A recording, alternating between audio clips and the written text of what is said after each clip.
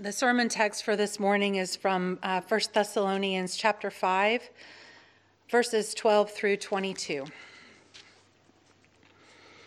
We ask you, brothers, to respect those who labor among you and are over you in the Lord and admonish you, and to esteem them very highly in love because of their work. Be at peace among yourselves. And we urge you, brothers, admonish the idle, encourage the faint-hearted, help the weak, be patient with them all. See that no one repays anyone evil for evil, but always seek to do good to one another and to everyone. Rejoice always, pray without ceasing, give thanks in all circumstances, for this is the will of God in Christ Jesus for you. Do not quench the Spirit, do not despise prophecies, but test everything, holding fast what is good. Abstain from every form of evil. So how well do you wait? I mean, when you're at a traffic light, when you're anticipating your birthday or Christmas, how well do you wait? I mean, are you one of the folks that kind of fidget and get all nervous and tap their fingers, or do you get frustrated and you get kind of angry that you have to wait for something? How do you wait? And do you not find, is it not true generally, that when you're busy before waiting, it makes the time go faster, it helps out, it's smoother? Well, last week we saw the Apostle Paul say that Jesus Christ will return one day, and he gives us this charge to wait active, alert, to be sober-minded, to be self-controlled. In other words, a Christian isn't to just be craning his neck into the sky waiting for this Jesus to return, but we're to function like a colony of heaven, like an outpost of God's glory. That Paul's giving us these instructions about how to wait. And so in this text today, which you saw just a slew of commands or imperatives, he's really giving us a charge. So this is a picture of how the church is to wait. This is a kind of a portrait as to what a colony of heaven ought to look like to the world. What an outpost of glory ought to be like. And so I just want to boil them all down into four buckets. And one would be just a gratefulness to leadership. Number two would be a mutual care for one another. These are things that we're to be doing. Number three would be to rejoice always, regardless of the circumstances. That's a tough pill to swallow. And then third would be discernment. In other words, discernment in how the Spirit changes us. So let me just go through each one of these with you. First, this gratefulness to leadership, esteeming leadership. I've been excited about talking about this one. May take the whole sermon. I don't know if I'll ever get to the other three, but it is there in the text. We want to look at it, right? I mean, this idea, we don't know what the situation was. Perhaps Paul was confronting a situation in the Thessalonian church. It was a new church, right? It had young leadership. Those planting the church, Paul and Timothy and Silas, they were gone. So maybe this young leadership was having trouble and maybe doing some things incorrectly, and the people were beginning to push back. And so Paul has a word. Paul's trying to show us that there's an intimate relationship. There's an intimate relationship between the membership of the church and the leadership of the church. And we want to understand it well. So look with me at 12 and 13. You see him say, we ask you, brothers. So Paul's not coming harsh and heavy-handed. He's saying, we ask you. He's petitioning them, brothers, to respect those who labor among you and are over you in the Lord, and admonish you, and esteem them very highly in love because of their work. Be at peace among yourselves. So he's giving instructions to the church about how to relate to the leadership. But notice what he does first. He explains what the leadership does. He says that they work among you. That word for work is like toil. It's like a farmer. It's like busting up the soil. It's a hard work. It's a difficult work. Paul speaks about it being like toil or striving, or I worked harder than any of them, he says in 1 Corinthians 15. So he's saying that the leadership is to work diligently among the people. Not just among them, but over them. I take that to mean that the leadership has been given responsibility to exercise oversight of the church, looking out over the flock, as it were, teaching, guiding, helping, challenging, and all of this with the purpose of your good end. In other words, if we're waiting for the return of Christ, if we're to live that way, then we want to be prepared for that. And that's the purpose of leadership that God gives to His church, to help prepare you, to not exact out of you what they want, but to get you ready, really is what it is. And this being over you is including admonishment. Admonishment is to challenge, to warn. It's verbal instructions. It's holding up the Word of God to you saying, hey, are you living this way? Are you living in a way that will be a way that prepares you to see Him? It's a brotherly challenge, if you will, but maybe an older brotherly challenge. So this is the task of leadership. John Calvin, who was a theologian back in the 16th century, said it this way. He said, their work, that is the work of the leadership of the church, he says their work is the edification of the church, the eternal salvation of souls, the restoration of the world, and in sum, the kingdom of God in Christ. That's incredibly weighty. I mean, if that's true, if that's half true, it would bend the knee of every leader. The salvation of souls, the readying of the kingdom of God. And that's why he says, if that's what they've been charged to do, then he says to the members, respect them. Respect them. That word means to give due recognition. It actually literally means to know. Know them, not in a personal way, but know that God has placed them in this position so as to help you, so that at the end of your life, you're really thankful that you had the help in the pilgrimage. But he says more than respect them, he says esteem them, admire them. Be affectionate. It says in love, be affectionate to them. In other words, you love them because of what they're doing for you. Esteem doesn't mean flattery, where you say something nice to get something nice back. No, esteem has this idea of we're going to listen, we're going to yield, we're going to try to follow your instructions, we're going to work together in this thing. And remember, notice that he says, respect those who are among you. We live in an internet age where we all have our favorite preacher or teacher or blogger, but he's talking about respect those who are among you. In other words, the ones that you know that are working with you, that are working in your life, the ones that are given to you, that know you and you know them, that watch over your souls.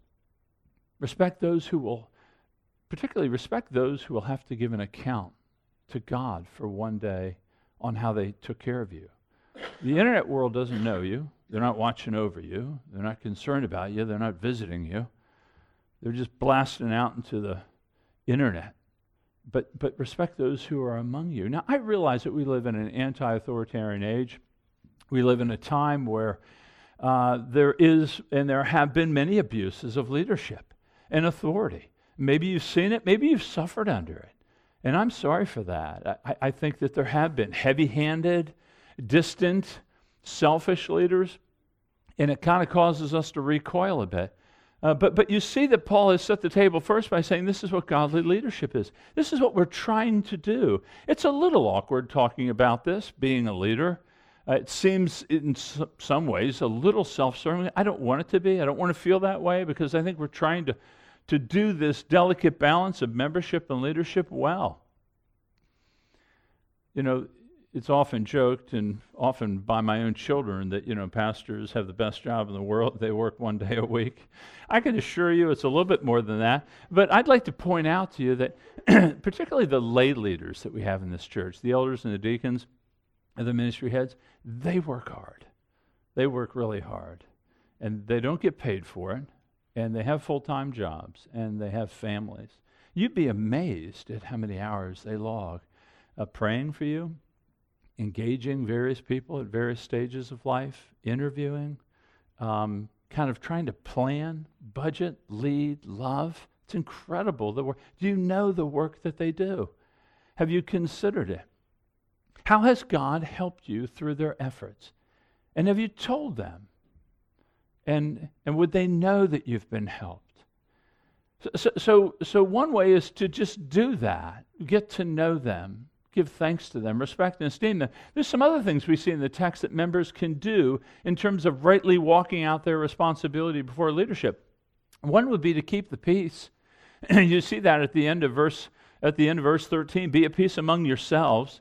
I mean, there is the responsibility that membership has to not engage in criticism of issues you're not fully aware of. Or if you do have criticism of the leadership of the church, which I'm sure will happen at one point in time, just tell us. Don't tell everybody else. Just tell us. We'd love to hear. You know, it's amazing. When you fight for peace, that is a gift to the leadership of the church that is beyond proportion. It is significant. When you are laboring to be at peace, particularly we're going through these crazy days of COVID land, they don't give you a class in seminary on how to do this stuff. You just kind of got to go along and learn as you go. And we've done some things, I think, we've probably tripped a couple times along the way. But that's where we have to strive together to be at peace. But not just be at peace, try to follow.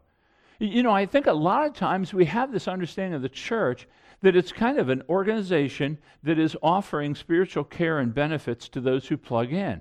And we kind of look at it like you plug in to get what you need and you plug out when you don't. It's like a Costco. We get our toilet paper and our paper towels from there, but we go over here for other things. And the church isn't that way. The picture in the Scripture is that the church, to be seen, at least by the membership, it's not a luxury, it's a necessity. You know, the metaphor in Scripture between pastor and leaders and people would be a sheep and shepherds. Sheep don't do well on their own. They really do need oversight. Now, I know we live in an age, again, where I want to do it my own way, and I don't want to be told what to do. And I get it. I have the same inclination in my own soul. But the Scriptures call us to understand this dynamic relationship where the leaders are trying to provide oversight and love in gentleness, serving, but still leading. And you are seeing this as a divine necessity for this, really for the sanctification of your own souls. I would say another way to respond to leadership would be to invest your lives, both not just coming to worship, but also in service to one another. You know, it's incredible. You can ask yourself this question. If everybody did the same amount that you did in respect to whether giving or serving in church or ministering to one another, if everybody did what you did, how well would the church run? It's a good question because it won't convict you if you're really investing. And if you're not really engaged in any of the lives of the people around you, probably it might sting just a little bit. And the last thing I would say is just pray for us. We pray for you by name. Every elder meeting, as you know, we pick up 2 letters of the alphabet and we go through your names and just pray individually for you, your family, your future. And we'd ask you to pray for us. And so the first kind of order of waiting, if you will, is that, you know, the membership would love and seek to pray for the leadership of the church. Okay, the second thing he tells us to do in waiting is to care for one another. In other words, there's this to be mutual care for one another. Look with me at verse 14. He says, "And we urge you, brothers, admonish the idle, encourage the faint-hearted, help the weak, and be patient with them all." So Paul's doing something really helpful to us. He's saying brothers. Now, I want you to know that in Greek, that's a collective term. That's brothers and sisters. So that isn't just to men, it's to men and women in the church. And that you are to mutually care for one another. And he really gets specific. They're all commands, and they're commands that you are to do for one another. And the first one is admonish. You're to admonish. Same word used back in verse 12. To admonish is to warn. In other words, he's saying to one another. That is not just to me, to you, or the leaders to you, but it's for you and one another. Admonish the idle. Now, what does idle mean? I don't think he's criticizing legitimate rest. I think what he's doing is he's saying if someone's just lazy or unruly or undisciplined, the word was used in the first century for those that try to dodge the draft. It's those people that maybe try to live off the generosity of others. He said, admonish them. Call them to account. Say, change the ways of your life. There is a place for you to do that in one another's life. Now, I know you're thinking right now, but isn't that being judgmental? Is it? I mean, is it wrong or judgmental of you to hold the Word of God up to somebody else and to say, brother or sister, I love you, and we got to walk in a manner worthy of the gospel. Is that judgmental? Well, it's no more judgmental than a parent seeking to instruct a child away from his wayward tendencies. That word admonish is used often with parents and children. In other words, it's not judgmental for you. If you see a fellow Christian and they begin moving down a path of deconversion, or if they begin to move in a wayward way, for you not to say anything is indifference. It's void of love. You obviously, I don't believe this to be true, but it would seem that you just don't even care, that they wouldn't be prepared. I know that's not true of so many of you. So there's a call to admonish one another. But not just admonish one another. Look at what he says next. He says to comfort or to encourage the faint-hearted. In other words, bring comfort to those who are timid, who are weak, who are easily overwhelmed, those that just struggle with life. They're just being kind of bowled over by the pressures and stresses of life. We want to comfort them. We want to console them. We want to bring courage to those who are lacking in courage. We want to do it with gentleness. We don't want to come rushing in with all the promises of God, helping them figure out their life. We may want to come in rather gently and quietly and softly. Listen to Joseph Bailey, is an author. He wrote the last thing we talked about, a book. He said this. He said, I was sitting torn by grief. Someone came and talked to me of God's dealings, of why it happened, of hope beyond the grave. He talked constantly. He said things I knew were true. I was unmoved except that I wished he'd go away. He finally did. Another came and sat beside me. He didn't talk. He didn't ask leading questions. He just sat beside me for an hour or more, listened when I said something, answered briefly. I was moved. I was comforted. I hated to see him go. You know, this is something we all can do to comfort and encourage those who are struggling. You just can't do that. I don't want you to hear that example and think I can't ever say anything to anyone about the promises of God. We do need to bring those promises to bear on people who are struggling. But there is a gentleness to how we do it. There's a softness. There's a consideration of where they are, how deeply they're struggling. This is what we're to do for one another. But then third, look what he says, to help the weak. I love this. To help literally means to hold or to cleave to. In other words, those who are weak in strength, maybe they're immature in the faith, maybe they're weak in sin, they're giving way to things, that there's a call to hold them, to draw near to them. You know, weakness is actually, to be weak is a category in Scripture. You see it in Romans 14. You see it in 1 Corinthians 8. There is a place in this church for the weak. And it's up to the strong to help those who are weak. That's how God brings us together. He's given some strength to help those who are going through times. And by the way, we all are going to occupy these positions at various points in time. And notice that Paul says, be patient with all of them. Patience is a virtue that really displays love. Love is patient, as Paul says in 1 Corinthians 13. To be patient is to be long-suffering. It's to be enduring. It's to be coming along people and not expecting them to be changing immediately and completely. You know, sometimes we want people to change, not because we want their good, but we get kind of tired of how they behave. And so we seek change in them because we don't want to endure their idiosyncrasies.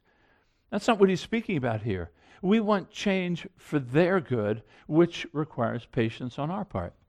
But notice there's one more group in 15 that we're supposed to care for. This is the hardest group. This is where I find the road kind of begins to go up a little bit here. In verse 15, he says, you need to care for those that may not like you.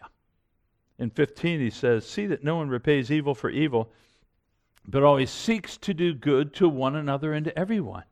Now, what he's saying here is, you know, when someone drops a bomb over the wall at you, and maybe they've said something about you, or they've kind of ignored you, or they've kind of distanced themselves from you, they've done something that have harmed you in some way.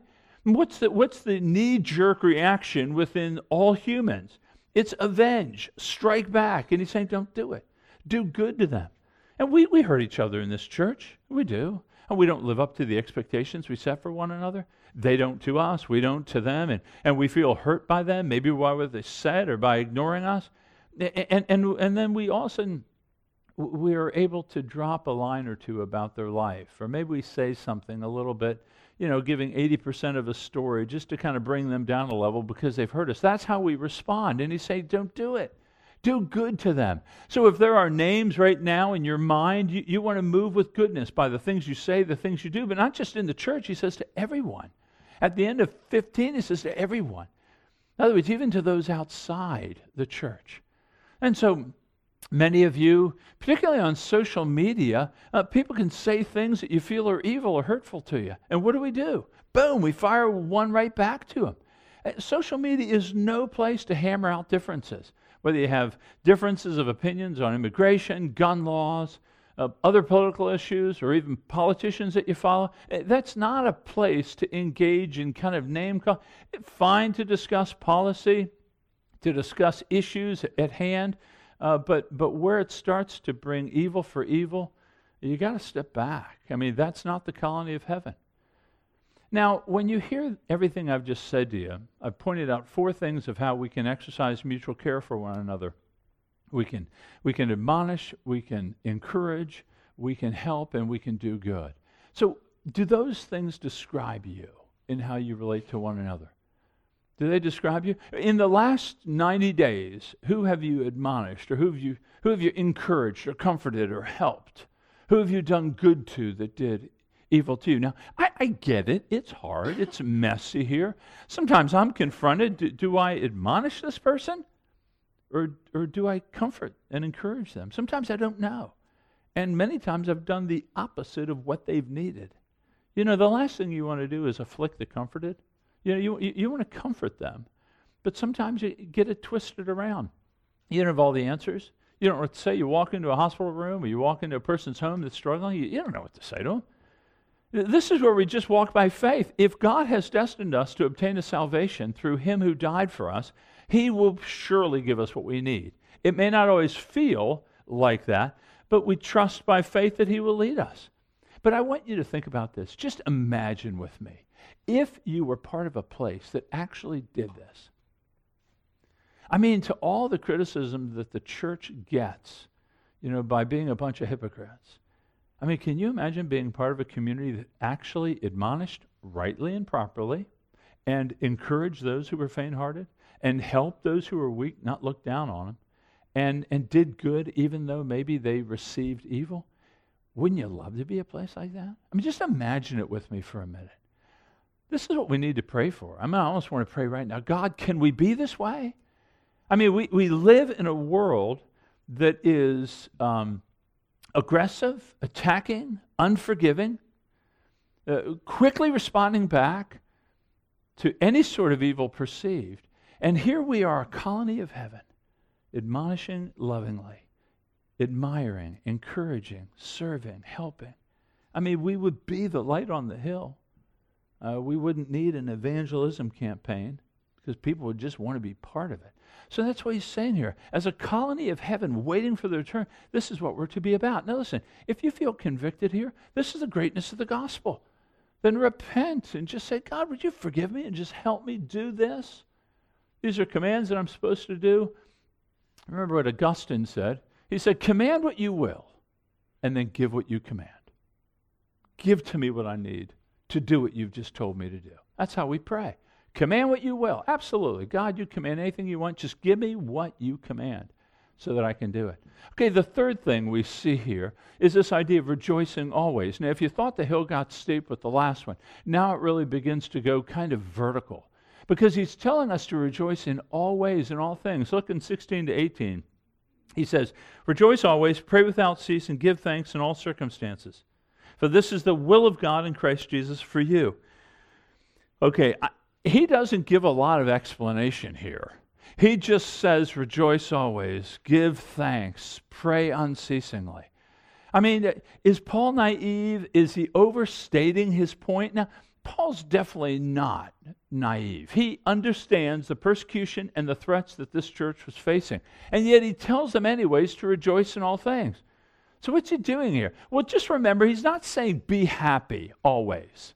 He's not saying that. He knows that happiness is tethered to circumstances and circumstances change and they're out of our control. What he's saying is to rejoice, not to be happy. To rejoice is different. It's a choice we make to worship God in the midst of difficult things or good things. He's calling us to worship God even when our life is a dumpster fire. He's calling us to rejoice, to make the choice to say, God, I'm going to honor you and love you in the midst of these difficulties. I think that's what he means by give thanks in all circumstances. So when you get the call, whether it's cancer, job loss, wayward child, or, friends, if things go well, you get a promotion, you have a compliant child, you're doing really well, don't forget about God then. Give thanks in all circumstances. Christians can tend to be gloomy, and he's saying, rejoice in all things. This isn't an optimistic, Paul's just a pie-in-the-sky guy. He said the same thing in Philippians chapter 4. When he was in jail, soon to die, he says, rejoice in the Lord. Always. Again, I say rejoice. He says the same thing. This older Paul, mature Paul, suffering Paul, he's still calling us to rejoice. Charles Spurgeon, of course, a great preacher in England in the 19th century, said, I am bound to mention among the curiosities of the churches that I have known many deeply spiritual Christian people who have been afraid to rejoice. Some take such a view of religion that it is to them a sacred duty to be gloomy. Turn this book over, that is the Bible, and see if there is any precept that the Lord has given you in which he said, groan in the Lord always. Again, I say groan. I mean, you may groan if you like. You have a Christian liberty for that. But at the same time, do believe that you have a larger liberty to rejoice. You know, so John Wesley was a Methodist minister in the 18th century. And 13 years before he was converted, he had his own understanding of what Christianity is. And so he met this porter, this servant at the college. He went to Oxford, I believe, and he met this porter. And this porter was just a happy, grateful man. And so Wesley says this. He says, the porter had only one coat. He had eaten no food that day, and yet his heart was full of gratitude to God. So I asked him, you thank God when you have nothing to wear, nothing to eat, no bed to lie upon? What else do you thank him for? I thank him, answered the porter, that he has given me my life and my being, and a heart to love him and a desire to serve him. The only reason I bring this example up is it is doable. People do that. We can rejoice when things are difficult. And you say, well, it seems easier said than done. And I agree it does. And so does Paul give us any inclination about how we ought to do it? Well, I think he does. Tucked in that verse, I think it's in verse 17, he says, pray unceasingly. To pray unceasingly, what do I mean by that? I don't mean that your eyes be on your knees, your head's bowed, or you're just uttering words to God all the time. To pray unceasingly is simply this. It's to pray and not give up. So you're constantly bringing it before the Lord. But when I say pray, I don't mean just ask petition after petition after petition. I'm talking about a communion with God, that when you pray, you're not just bringing a list to him, but you're actually coming to him as if he is a father to you, that you're finding him and resting in him, that when you pray, you're considering the very nature of God, that he's sovereign, that he's powerful, that he's good, that he loves you, that if he in fact has given his son for you, what will he withhold from you? Most of you are parents. You know, God gives us this role of parenting to understand, listen, if your son is hungry, will you give him a stone? Jesus says, if he's hungry and he asks for an egg, will you give him a snake? He says, if you, though you are evil, know how to give good gifts to your children, how much more will your Heavenly Father give to those who ask him? So he's saying, just go to your own marriage, go to your own life and your parents, and say, do you like to give good things to your kids? Yeah, I do. Then God does even more. And so when you go to God, you're remembering his character and his power. If God has destined for you to obtain a salvation, he loves you deeply, and he'll give to you what you need.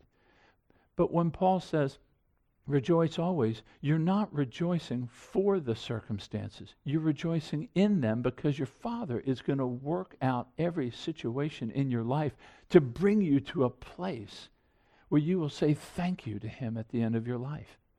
you'll thank him even for the hardships. I think that's what Paul's driving at. He's saying that circumstances don't really matter. At the end of the day, whether they're bad, whether they're good, God, if he truly loves you, he's going to work them in, just like a sculptor uses a hammer and a chisel to fashion out what he wants in you, so God will do it. And so you can thank him even in advance. That's what I'm calling that. This requires faith. It requires faith that God loves you and that he's able to do it. I'm calling you to faith. I'm not calling you necessarily right now to being saved, as in moving from the kingdom of darkness to the kingdom of light. For some of you, you may need that. For some of you, you've been outside on the periphery of the Christian faith, and you've never really come to that place where you say, yes, I believe that I need Christ to be saved and to be reconciled to God because my sins have separated. Maybe you need to do that. You need to be born again to be part of his kingdom.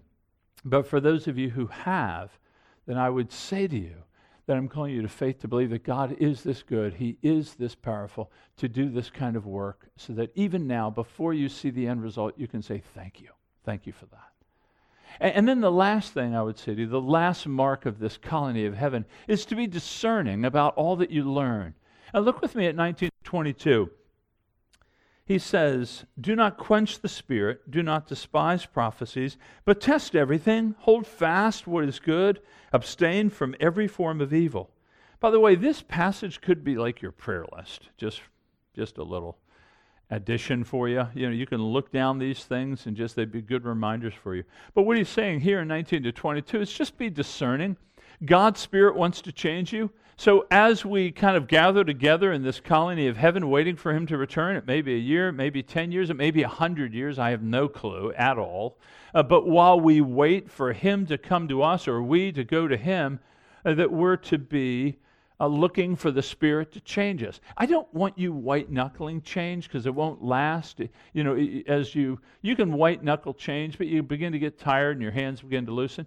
We look to the Spirit for change. Why do I say that? Well, look. He says, don't quench the Spirit.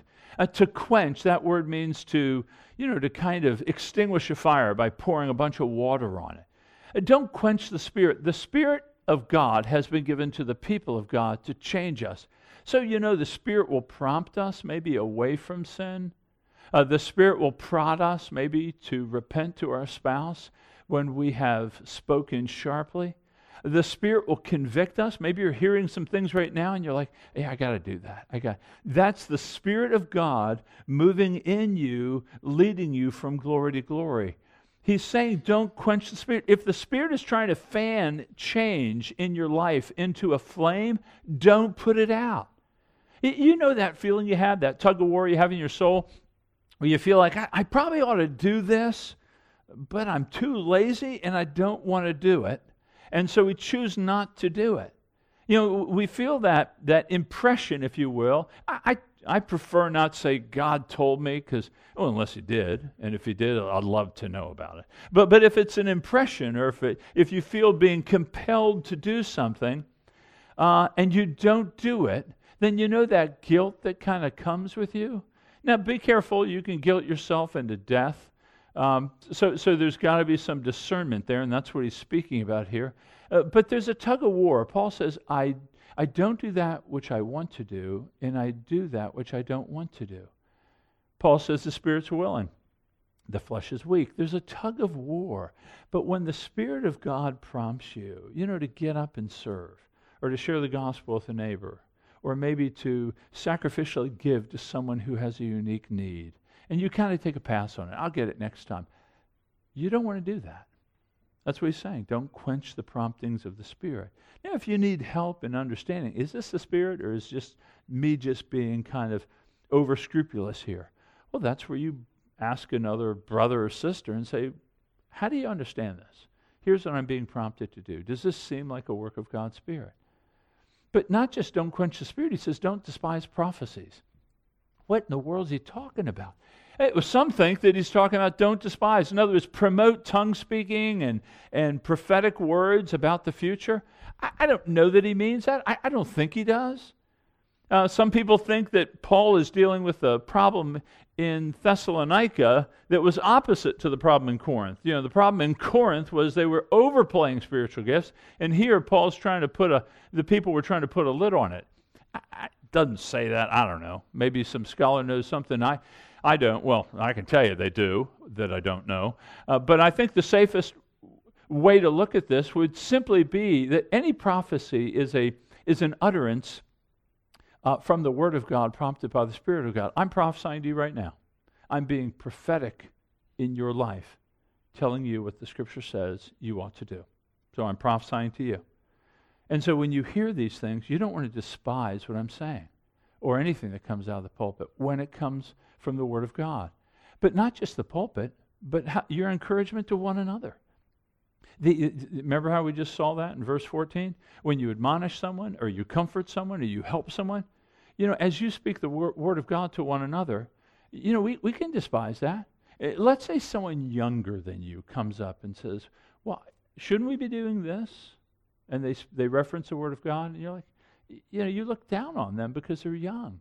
Or maybe they're not as mature in the faith, or they don't know all the Bible verses you know.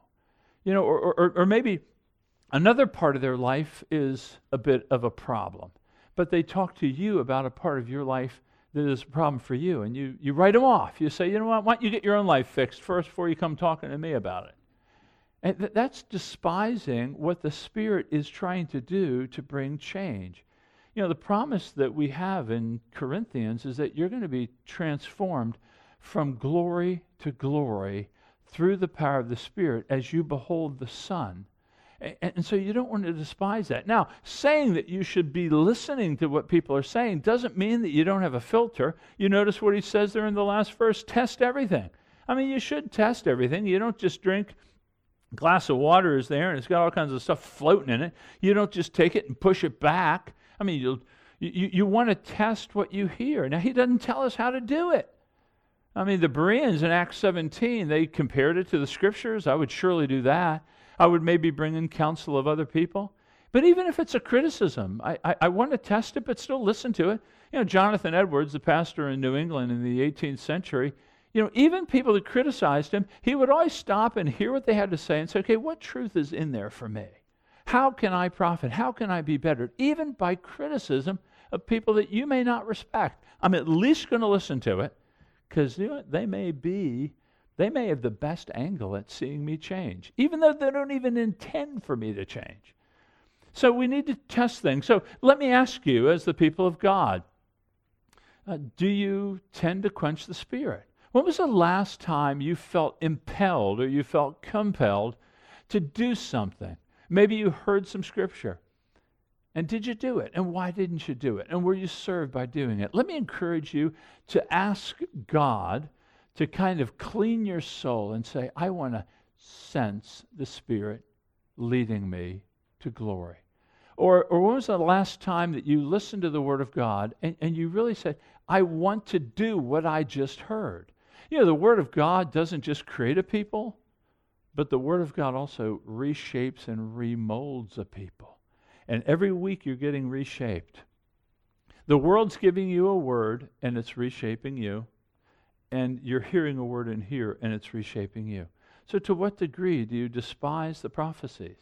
I mean, ask God to have clarity of hearing so that you can hear it and live. And then last, test everything. I mean, some of us, we listen to anybody and believe anything. You know, particularly much on the internet. You know, you can Google something on the internet and have 8 bazillion hits within 38 nanoseconds.